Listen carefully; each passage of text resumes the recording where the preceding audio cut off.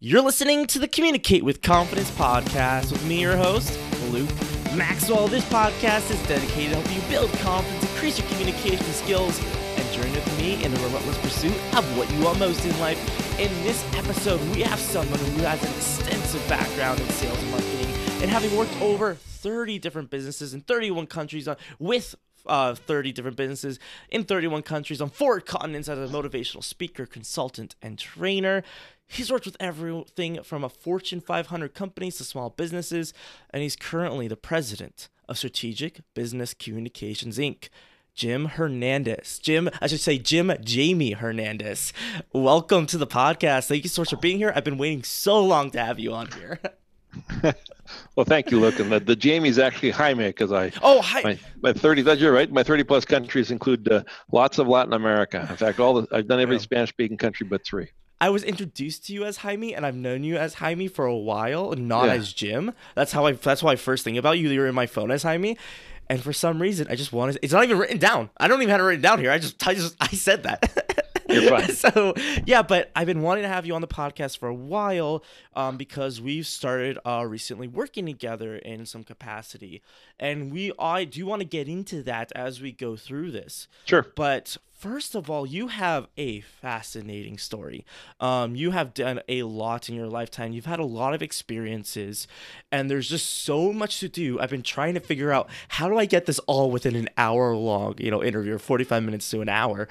And so one thing I really want to point out first, another reason why I wanted to have you on, is that when I see you talk to other people, it makes me look forward to having casual stories I can just bring up and have it influence someone and have it relating to what you're talking about. For example, when you do this training, you have a story about Michael Phelps, and I've seen you pull it up in other situations as well, in different stories you have. I go, I know that story from this context, and you use it in completely different context, and it worked. I'm like, I can't wait to just have that casual knowledge banked. So that makes me look forward to being more experienced, and I thank you for that. But I want to go back, because a lot of people will look at, especially young people who listen to this podcast, will look at you right now and go, well, that's nice. You have all that. I want to have all that, but I'm here right now. Maybe I'm at college or I'm at my first job.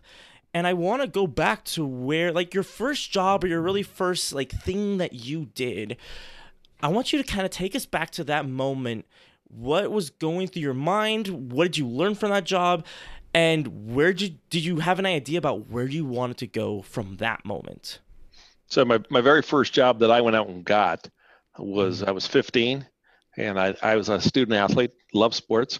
And so in the city of Victoria, British Columbia, there was basically one big sporting goods store, as they called them back then. And I wanted to work there. And I got some advice from my Uncle Richard, and he had gotten a job before by going to the same place every day up in northern Canada. And he says, if you want to get a job at a certain place, this is one way to do it. And so I went and applied as a 15-year-old, and I'm sure the manager the first time looked at me and gave me the application. I thought she'd never hear from me and she'd be grateful not to. Yep. As a family event, different than going to the mall, we'd go downtown every Saturday. I'd dress up a little nicer. I'd walk into the store and ask her if she had a job for me yet. And after about 6 weeks of that, she asked me to leave. This was by the end of August, into the summer, and she told me to leave her alone, and that she would have hours for me in late September, October, to give her a call, and I had a job. And it was basically about taking good advice from somebody that had it, made it work. That's where I wanted to work. I loved sports.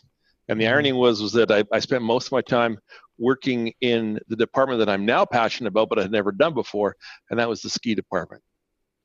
Interesting. Okay, so that's how it started. This started a little bit of a fire, huh? You're like, I like this. And it was fun because I worked with lots of people who spent a lot of money on ski gear.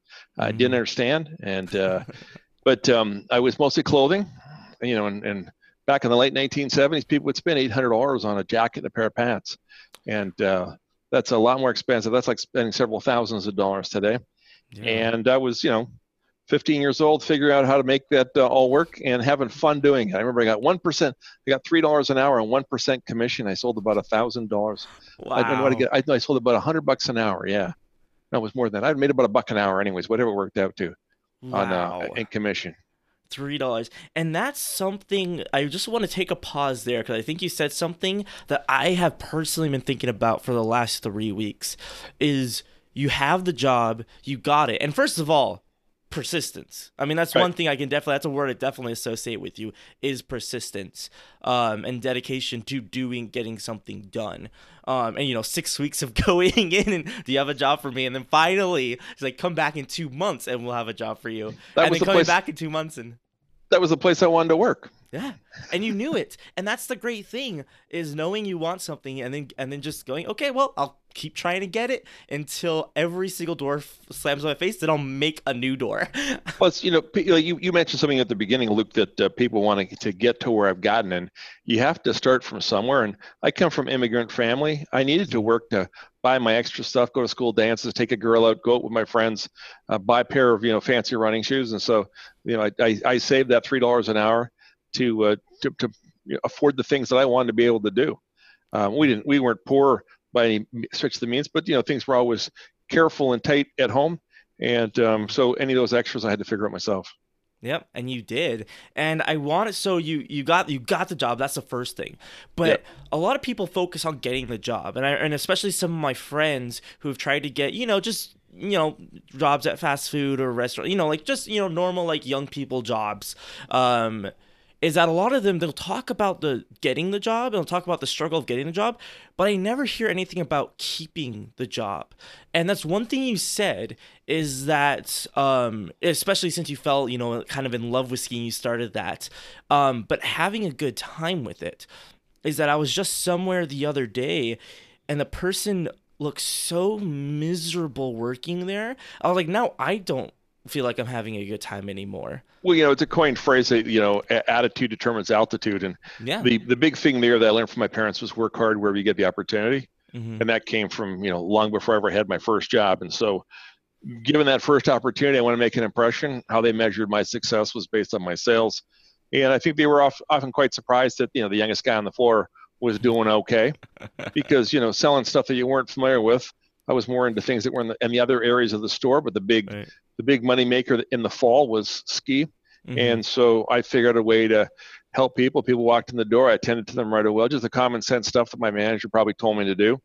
And Right. that was the beginning of my career in sales and getting some training. And I just made sure that the cashier always knew that I had sold a certain item so that it would be added to my tally. And Nice. people told me in other jobs that, how you walk, always looking for something to do. If it was Hmm. quiet, fill the shelves, keep things Yep. organized, all Yep. those little things. Don't stand around. And I think one of the dangers today is that we have other things to do, specifically the phone, and that it sits in their back pocket. And I walk Hmm. into retail stores now thinking back in Oh my yeah. days going, if my manager had seen me do anything with my phone at the time, if it didn't If you had. exist, that would have been bad. Having a friend come by and saying hello was a problem. Wow. So let alone being on your phone answering Instagram or Facebook or whatever the case may Oh be. yeah. I mean, I'll walk in malls. I mean, I like malls. It's a little tidbit about me for all y'all. I love walking through malls. It's a weird thing. I'm a huge introvert, but I love walking through malls alone. Right. And one thing that astounds me is the amount of male kiosks like salespeople who are like literally their only purpose is to sell, and they're on their phones. I'm like your entire job is to say hi to someone and try to get them to sell. And for me, I'm just like, okay, maybe that's an opportunity for me, to do some training. But anyway, that's another business strategy. Right. But that's where you started your sales. Right. And I want to move forward from there because obviously I'm guessing you kind of started to get good at it and you start to learn the different tricks. You start to learn how to sell. Where did your sales journey? What was your next step in your sales journey? So a couple jobs later, when I was finishing my high school, I got a job at a department store called Woodward's. It was a Nordstrom style service with basically carried everything that a Sears or a Macy's might carry. And I got a job with something called the Woodward's Teen Fashion Council, where we got great part-time jobs, paid about double minimum wage. So by this time, Wow. I'm making $5 or $6 an hour. A couple of years later, and you had to volunteer to do some fashion shows and some community service, which was fine with me. And I managed to get the job in the watch and jewelry department. And I had a Nice. tremendous manager. His name was Mr. Ball, and I worked for great ladies with great ladies like Marilyn Summerfield, and they taught me a lot about how to deal with customers. And I think that the greatest lesson I got from Mr. Ball was merchandising and making sure Okay. things that were out on display. And I had success there as well. My second year Hmm. back in the day when a Seiko watch still sold for $300. and we had an event. So 1 day or 2 days a year, they would provide a discount on those watches. And I remember Oh, on a Saturday, I sold 28 watches. They had to beg me to go for lunch because I didn't want to go for lunch. I, 28 yeah, watches. I was having too much fun, and so I just stood at the main counter, and as people walk in, I took great care of them. I followed the instructions, and I remember the Seiko rep wanted to meet me because had never met anybody that sold that many Seikos in a day. But I was just having fun. To me, it was like a sport. Thanks. I was a student athlete, Hmm. so the competitiveness and the having fun with it, Oh, and the taking care of people was just a great time. And learning from people that were more experienced was such an important part of me getting to where I'm at. And it's ironic that I'm in the training business that I always took that training and listened and paid attention. And yeah, if somebody had a tidbit that I remember even from relatives from long ago, that those little tidbits make a huge difference. they do, and that's another thing. And I feel like I feel like I'm walking on. I don't want to like bash my generation because that's not what I'm trying to do at all. But I think there's a certain skill that I've seen it being lost, and I know because I fall in the same thing all the time. Is someone who's older, like a couple, a generation or two older than you, go that I mean. Like you're not your knowledge is not applicable anymore. We're in a whole new state. Everything is digital. You don't understand computers, and I see that a lot. And that's personally why I'm so passionate about talking to college students. Um, but I love that that mentality of listening and then paying attention and going, okay, I'm just gonna absorb. I'm going to Right. try, and then I'm going to improve. And I think So it that's just just in communication doesn't matter what's digital with people. If you're in sales, I learned something from my great uncle Bob, who passed away yeah. many years ago, and he was the founder of Tradewind Tours, and was a partner in Outrigger Hotels in Hawaii. So he was in Hawaii Okay. when there was one hotel on Waikiki, and I Wow. remember him teaching me a lesson. I was about 13 years old about anticipating. And he says, if you're able to Okay. anticipate with people, it's such an important skill in life. Now, that has nothing to do with digital communications or telephone or face to face, just the human skill of being able to think about somebody else and be able to Hmm. anticipate what they want down the road. It's such an important skill. And to that, being out of touch, I've been not arguing, but disagreeing with people that somebody had been suggesting to me that I need to get in touch with the fact that artificial intelligence was going to replace salespeople. And yet, to the surprise of a research on the automotive news, there's a recent article that I'm about to share with clients that explains that the dealership, the place to go visit, and the driving of the car are still two critical, important components. And the irony in what you're saying about the young people, it's more important to millennials than any other age group about Yes. meeting somebody to buy something that expensive, so Oh that yeah. important, and to be able to try it. But those two factors, at least in the research, indicated, and Hmm. it was to the surprise of the researchers, that that human interaction and that being able to try something are so important. Yeah, and I think I mean, because I've thought a lot about this, just with talking, with my peers, is that kind of what I've seen. And I mean, I value personal connection very much. I'm not an over, like, even like having this conversation over video, I want to be in the same room as you to, be there. Yeah, Um, but I definitely see that trend of having so much disconnect through our screen or through our ears, podcasts, is that actually being in person is so much more valuable.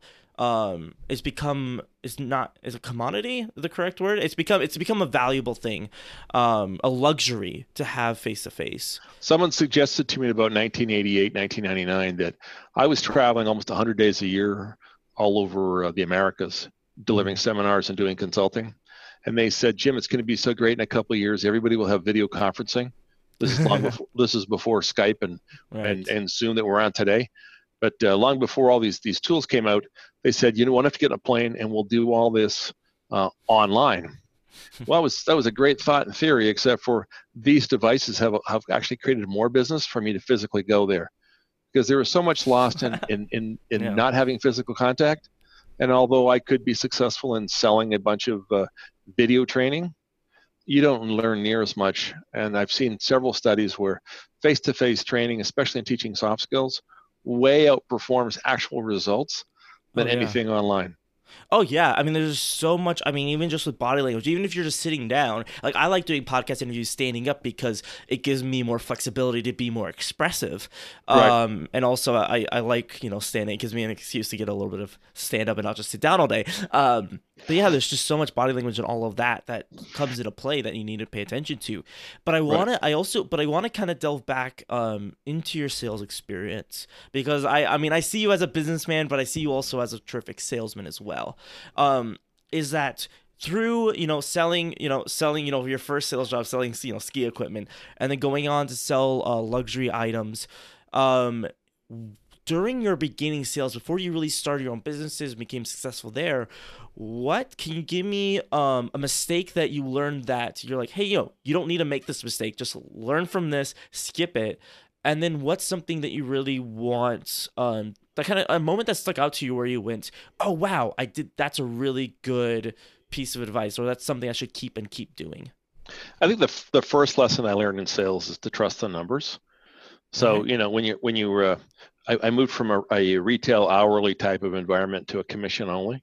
And when you're Okay. brand new and you're getting started out, it takes a while to get some ramping up some success.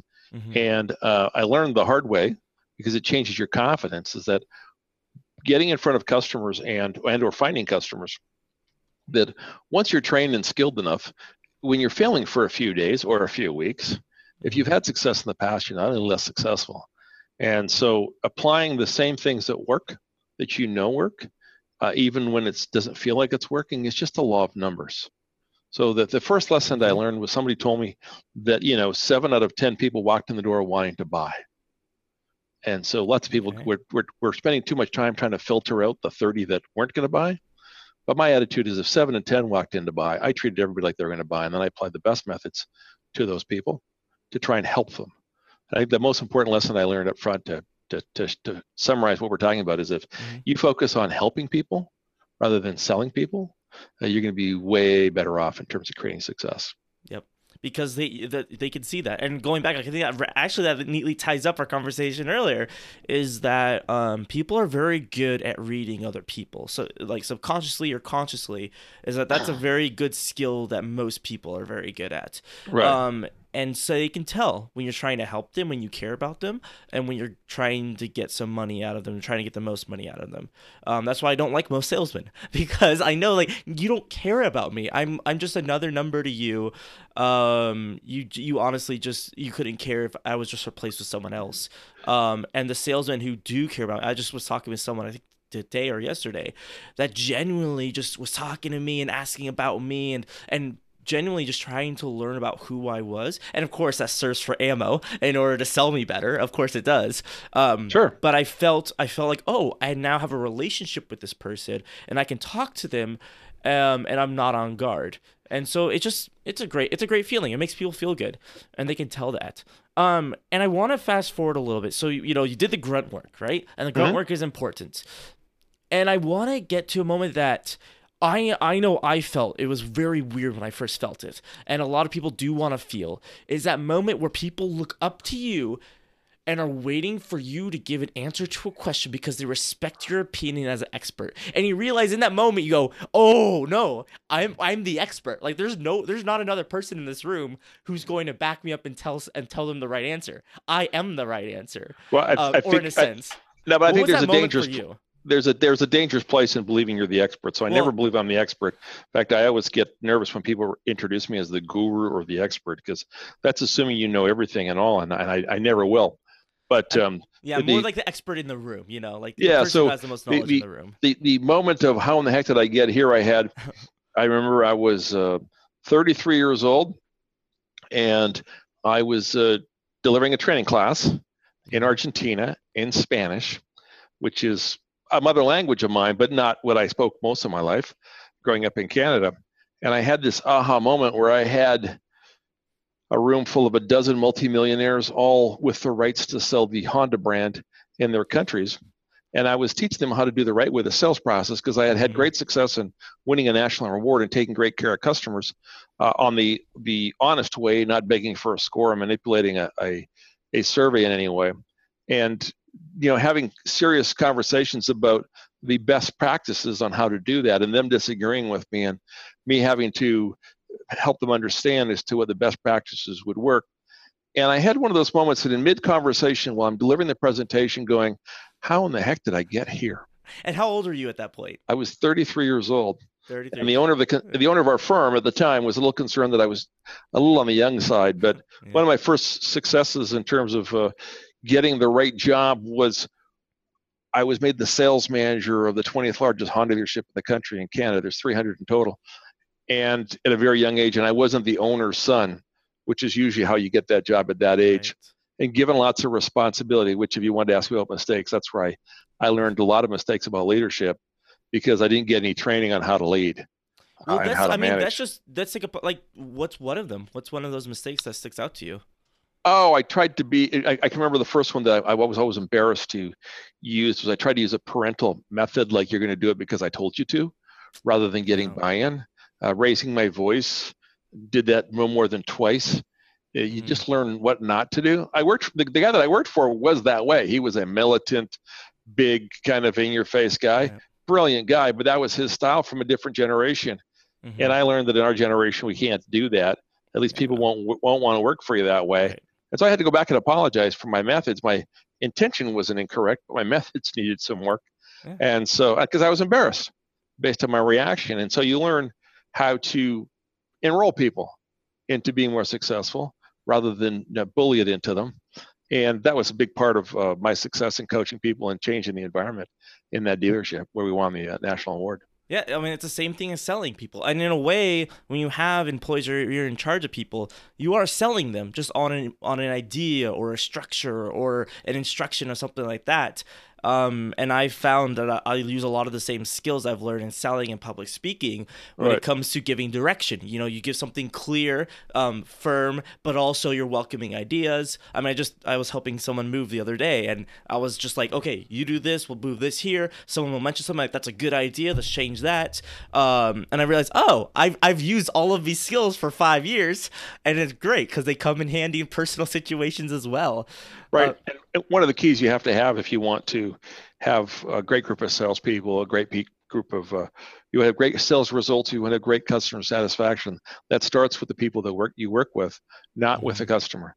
So I Yes. have had people, well, lots of clients try and manipulate the score, whether it's the sales score or the customer satisfaction score by bullying them into Yeah. wanting to change it. And only can you influence them by you bullying them, they'll find methods in which to manipulate the score, manipulate the result, Oh but not yeah. actually getting to where you want to go. I always have to. So going back to how do I take care of customers? When people ask me for sales training, or they tell me they want to do a better job of they want to do a marketing strategy, or they want to improve their customer satisfaction results, I always start out the conversation. Well, tell me why you want to do that. Why is that important? Because what I find is people Yeah. talk about wanting to do stuff, but their real willingness is a key. So over the years, I've probably turned down half a dozen clients. I'm talking about big clients, where I said, you know what, I'm not the answer because I don't just want to deliver training or I just want to help them with changing their culture or improving their leadership skills. If they're not willing, or if I don't think I don't believe, or I know I can't get them results, and it's just better to walk. In my business, my reputation is word of mouth and doing great work. It's just better to walk away, Yeah, because which you're which not gonna really help them, which, and yeah, then it's gonna. which it usually upsets them because they're like, well, why aren't you going to help me?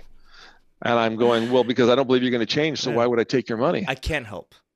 No, and then they want to argue with you that yes, they're going to change because they can't understand why somebody that's supposed to be selling them sales training, for example, Right. doesn't want to help them. I said, well, Yep. I'm just not your guy.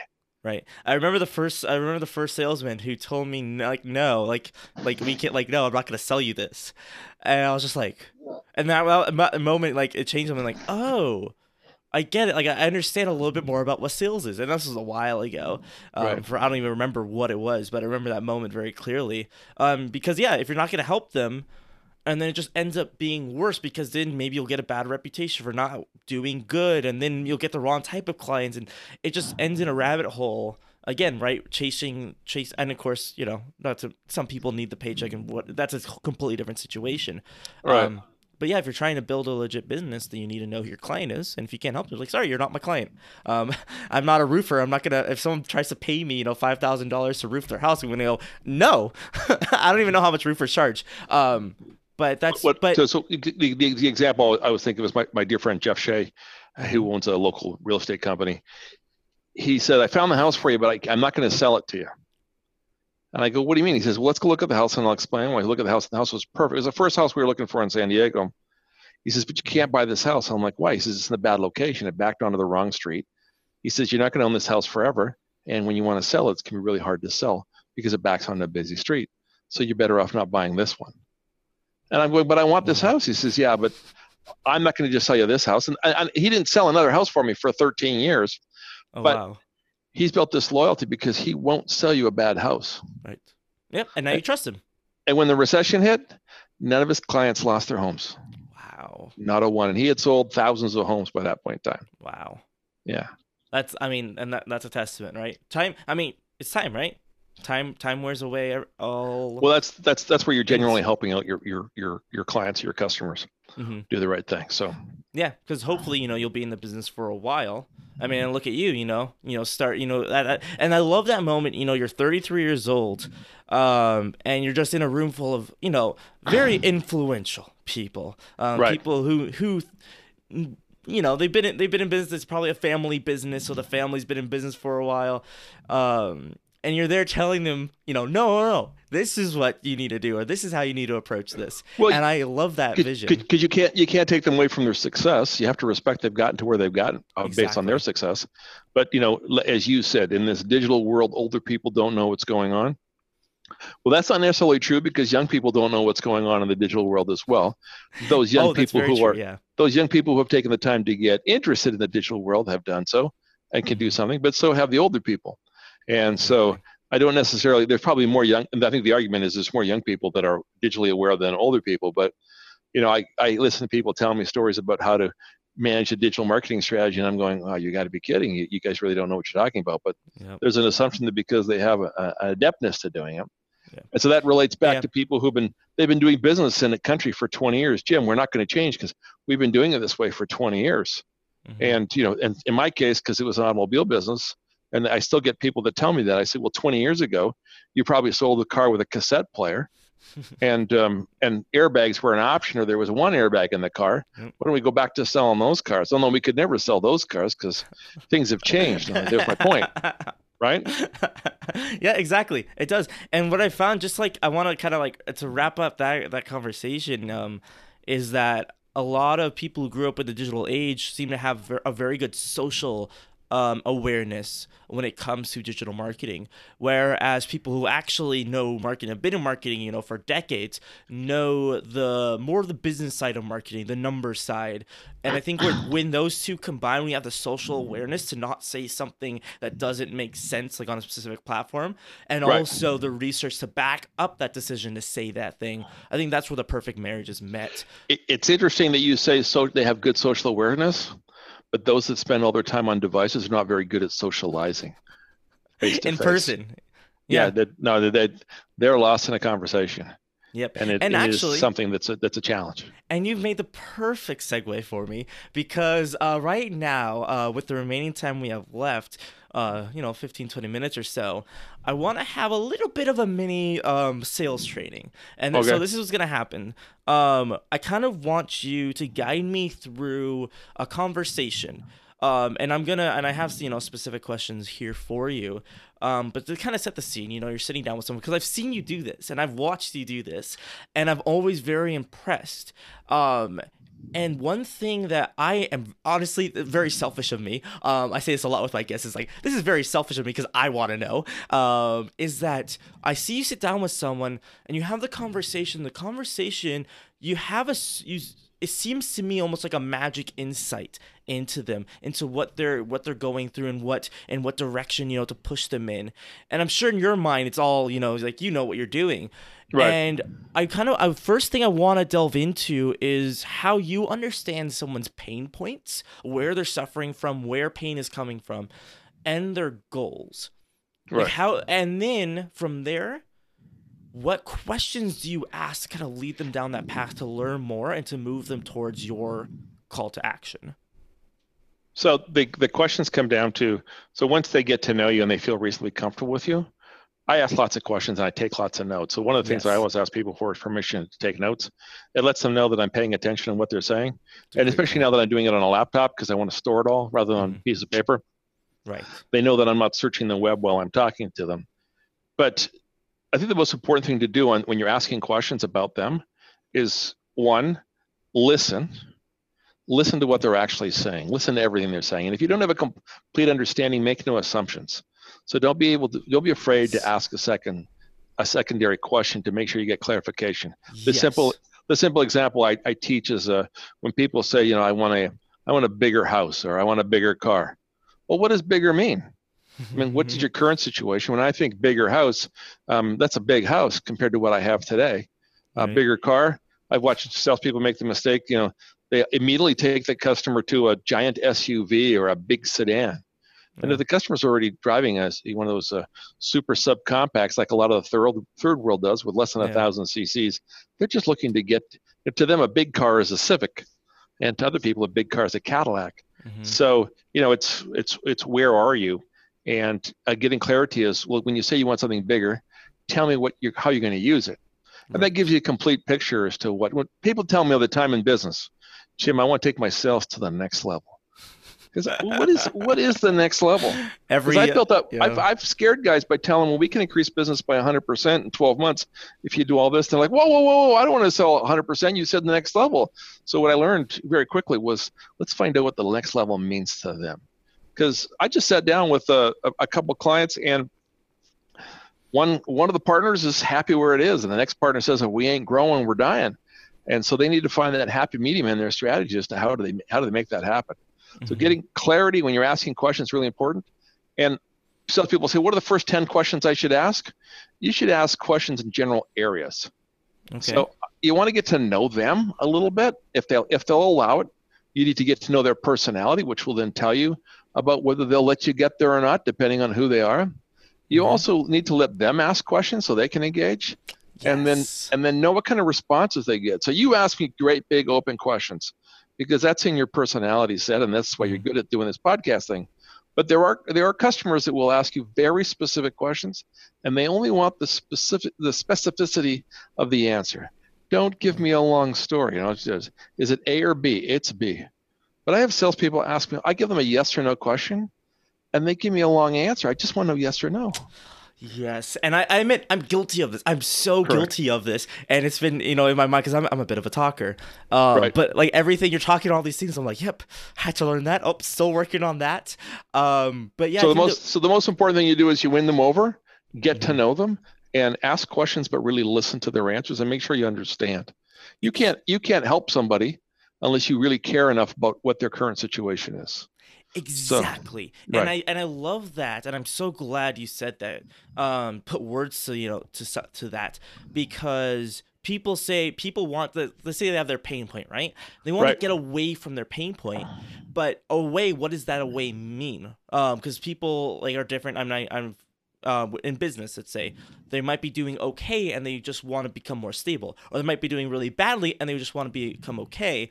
And so the clarification for me is so important, because otherwise you're selling them a completely wrong thing. You're selling them a hair dryer when they want a curler, right. to fix their hair. And I love that And specificity and asking further questions. you also need to learn what they do. Are they willing to do what it takes? I would Hmm. like to have a Ferrari, and I could have probably found some ways to pull that off, but it wasn't in my priority list to make that kind of money to have a Ferrari. I spent the money on other things.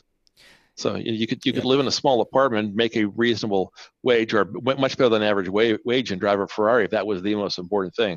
But there are Right. other priorities, to use an extreme Yep. example, and people just make choices. And then are they Exactly. willing to make the choices to get to what they're talking about? So I also do some digging, especially in doing business consulting, is Hmm. that whether they actually want to go there. How big is that within Exactly. maybe even their dream, right?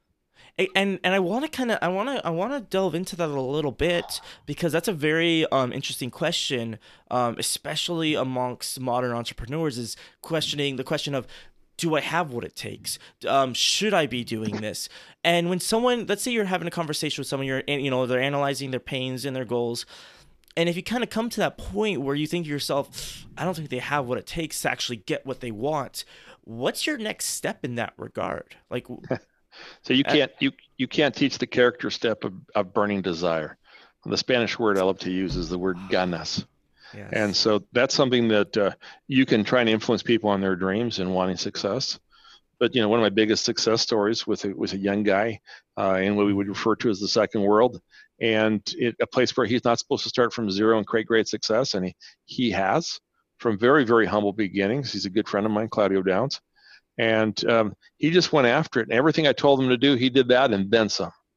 He became a fanatic of everything that I teach, and as a result, duplicated his sales, now owns his own business, has properties, married, has a family, and he's still making mistakes, but just became obsessed about doing whatever I told him to do to generate success in his sales. And I sat down with him and offered to help him for free in the beginning because I just saw that spark in his eye. And when I see that spark in your eye and you're willing to do what it takes, then it's just fun to help. And like I said, I did that one in the beginning for free, just because he wasn't going to be able to afford to pay me at the start. And when he started his own business, he paid me because he wanted my help, and he respected that. But finding that burning desire, not everybody's willing to do whatever it takes. I've spent over 100 days away from home for the last 20 years. I've been to places where they've picked me up in armored cars with armored security. I speak in front of groups of people, top two fears. I get on planes, top two fears. And people goes, well, how did you get there? Well, you got to be willing to do what other people are not willing to do. When people talk about my son was watching something on television about, the wealthy don't work. Well, most of my friends that would be classified, at least numerically, under the wealthy category, right, are working way more than 60, 70 hours a week, taking big risks. And that's part of it. And it's not made for everybody. And money is not the answer to everything. It just helps solve some things. It doesn't solve everything, right, and it isn't the answer for everybody. Exactly. So people can work hard for other reasons. I remind entrepreneurs all the time when I do strategy sessions that we get up or don't sleep all night to do crazy stuff that nobody else will be willing to do. Mm-hmm. I met the guy who made wire. He was the last guy that made wire hangers, apparently, for dry cleaners in the U.S. I mean, who does that? Him, apparently. I know a guy who managed a business. They made the honeycombs that go inside of jet engines. I don't think about that when I get on the plane. Wow. So there's all kinds of business out there that do unique things that you take for granted. Mm-hmm. I have a friend who does very well, and he services 500 pools a month. So he was a pool guy with a truck who today services 500 pools a month, and he has a water expert on staff, and he charges a little bit more, but he's exceptional. Right. And, who wants to run a bunch of guys driving around in trucks, and his guys are great, and they love him, and they do a great job, but not everybody's made out to do that. Exactly. And that's why, exploring, I mean, on this podcast, in the 100-some episodes that I've recorded, right, one recurring theme is try something. And recently, a recent guest that I've had said, don't try something twice, just in case, just in case you got a bad experience the first time. Right. But so you have, right, I love that phrase is you can't teach burning desire. No. Because someone's desire, they're passionate about something. You just can't teach someone to be passionate about water bottles, because I'm not. Well, I couldn't care less. And look, understand something. You can be passionate about something and want to do it, but are you willing to pay the price to get there? True. Very so different. I crossed the border 23 years ago with my wife, and we were excited to have zero in our pocket and a truck full of furniture, and I had a contract for 6 months. And we rented an apartment here in San Diego when the market was depressed. So this is spring of 1996. And so that's how we got started. We had educations, and we had paid off all of our debts. So we were excited to be there. Mm-hmm. And it's worked out really well. But I can tell you that there's been lots of long days. There's been a day in the hospital because I pushed my body too hard. Mm-hmm. I have not always taken great care of myself physically. But I'm loving every moment all the way and never complaining. It's not always me. I've had big ups and big downs in business, as you and I have talked about. Oh, yes. And so that's all part of it. It's not nice and steady, Eddie. Nobody guarantees you anything. In some months, you make negative. Yep. So I have made negative lots of months. Mm-hmm. But fortunately, my positives outweigh my negatives, at least. And that's the financial measurement. But I have been in front of 20,000 salespeople. And the only way I got in front of 20,000 salespeople, why not having them come to San Diego? I had to go to them.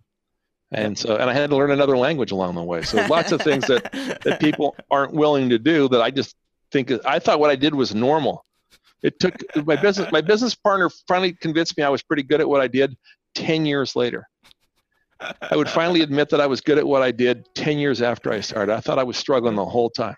Wow. But now you're here. And to wrap, so a final question for that strategy. Then I want to move on to more recent times. Okay. Is that so you can't? You're right. You couldn't teach them. You know, you have that situation. You realize someone it doesn't have really what it takes for this specific thing they're asking for.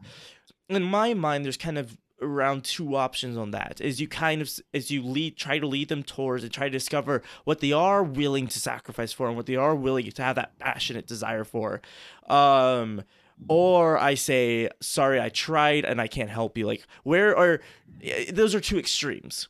Right. What usually the route is, where does your mind go first when you're in that situation? I have to get to know the salesperson or the Okay. individual they want to create more success.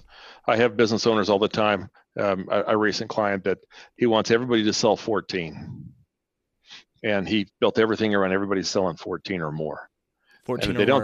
don't, what's that? 14 or more what? Because the number 14. He wants they sell used cars in got it. town. Okay, yeah.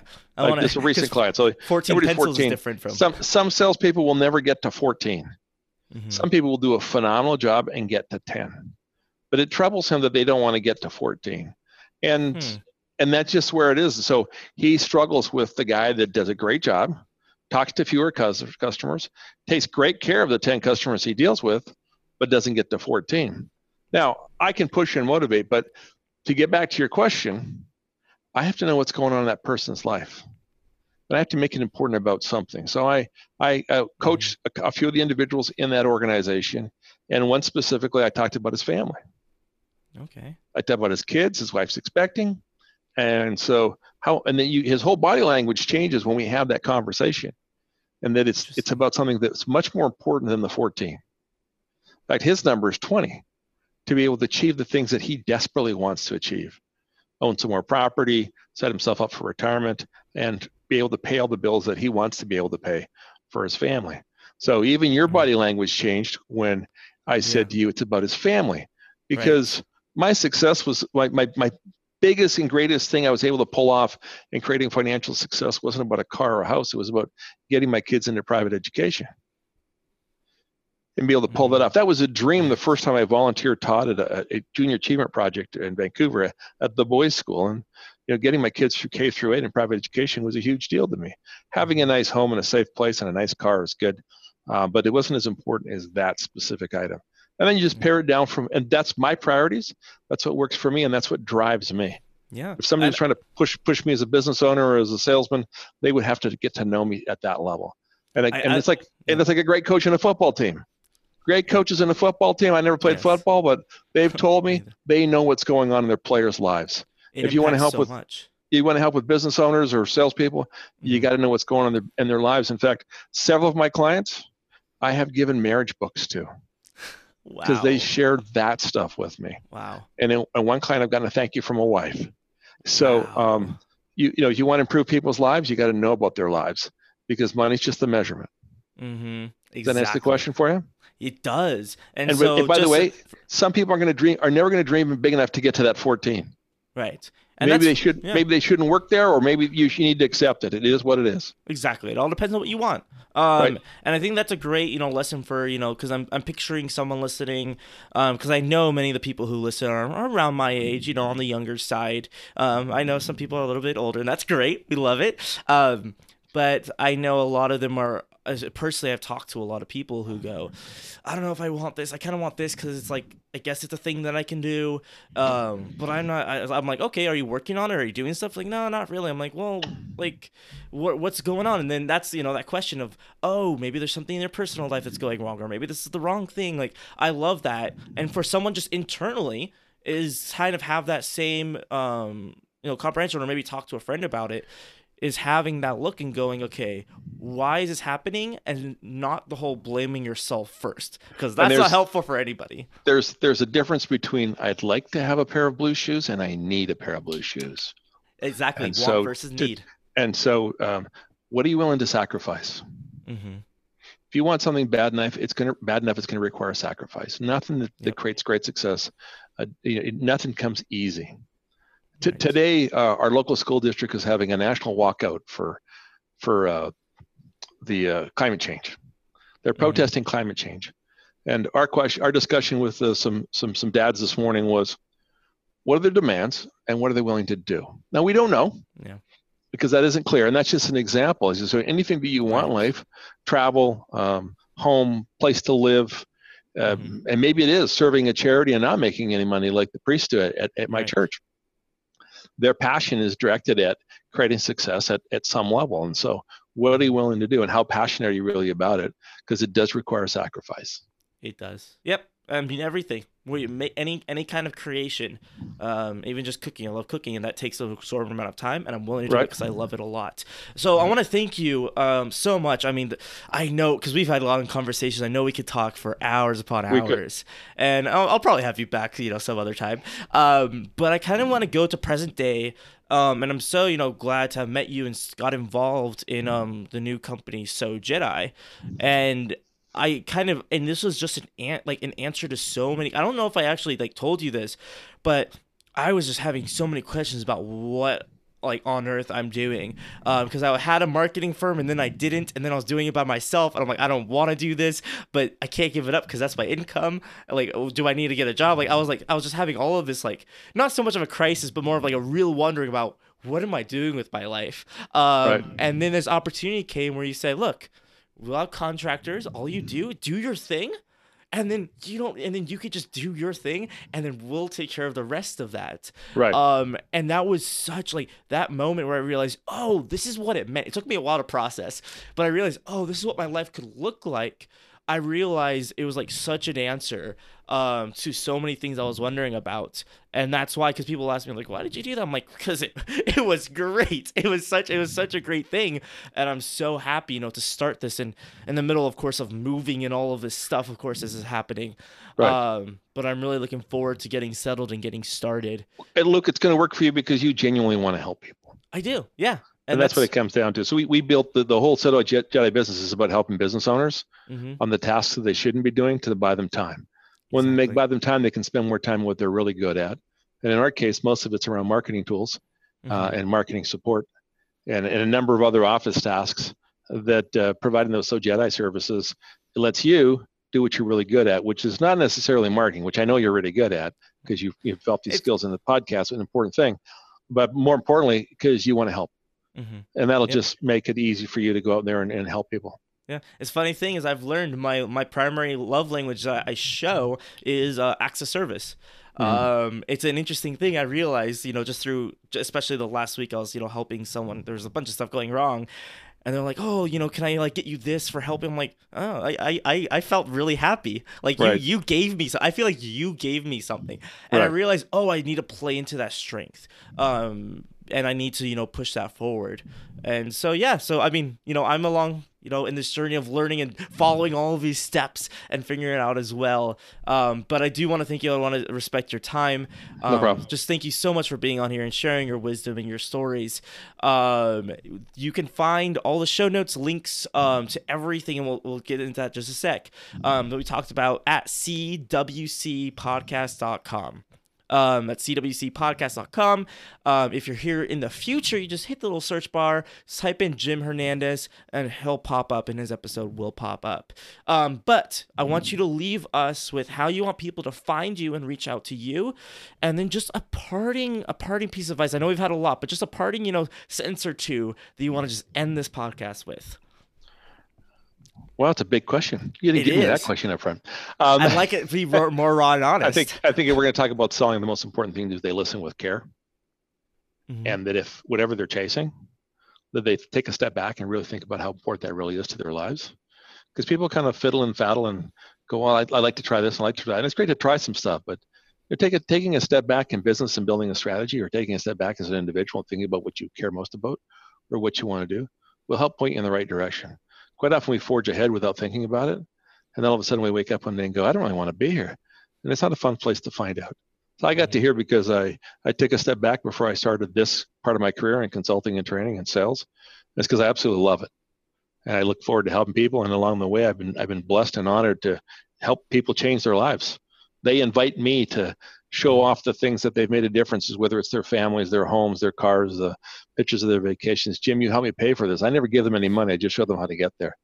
And so if you take the time to think about how you want to get there, it's a great thing. Take a step back and then build a strategy around it. Think about how you're going to get there and ask for some help and listen to people who have already been there. My greatest success in life has been listening to people who have already done the job. Yes. Love it. Beautiful, concise version of everything we've talked about. And then finally, how do you want people to find you? Oh, well, you can find me on LinkedIn at Jaime Jim Hernandez. Jaime is spelled Jaime.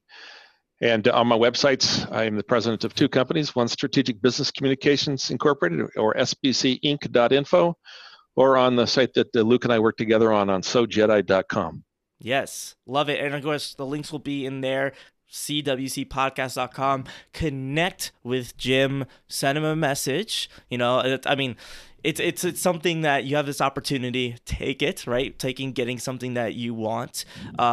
Again, thank you so much for being on here. Do what you love, everybody. And remember to always stay on the positive side of things.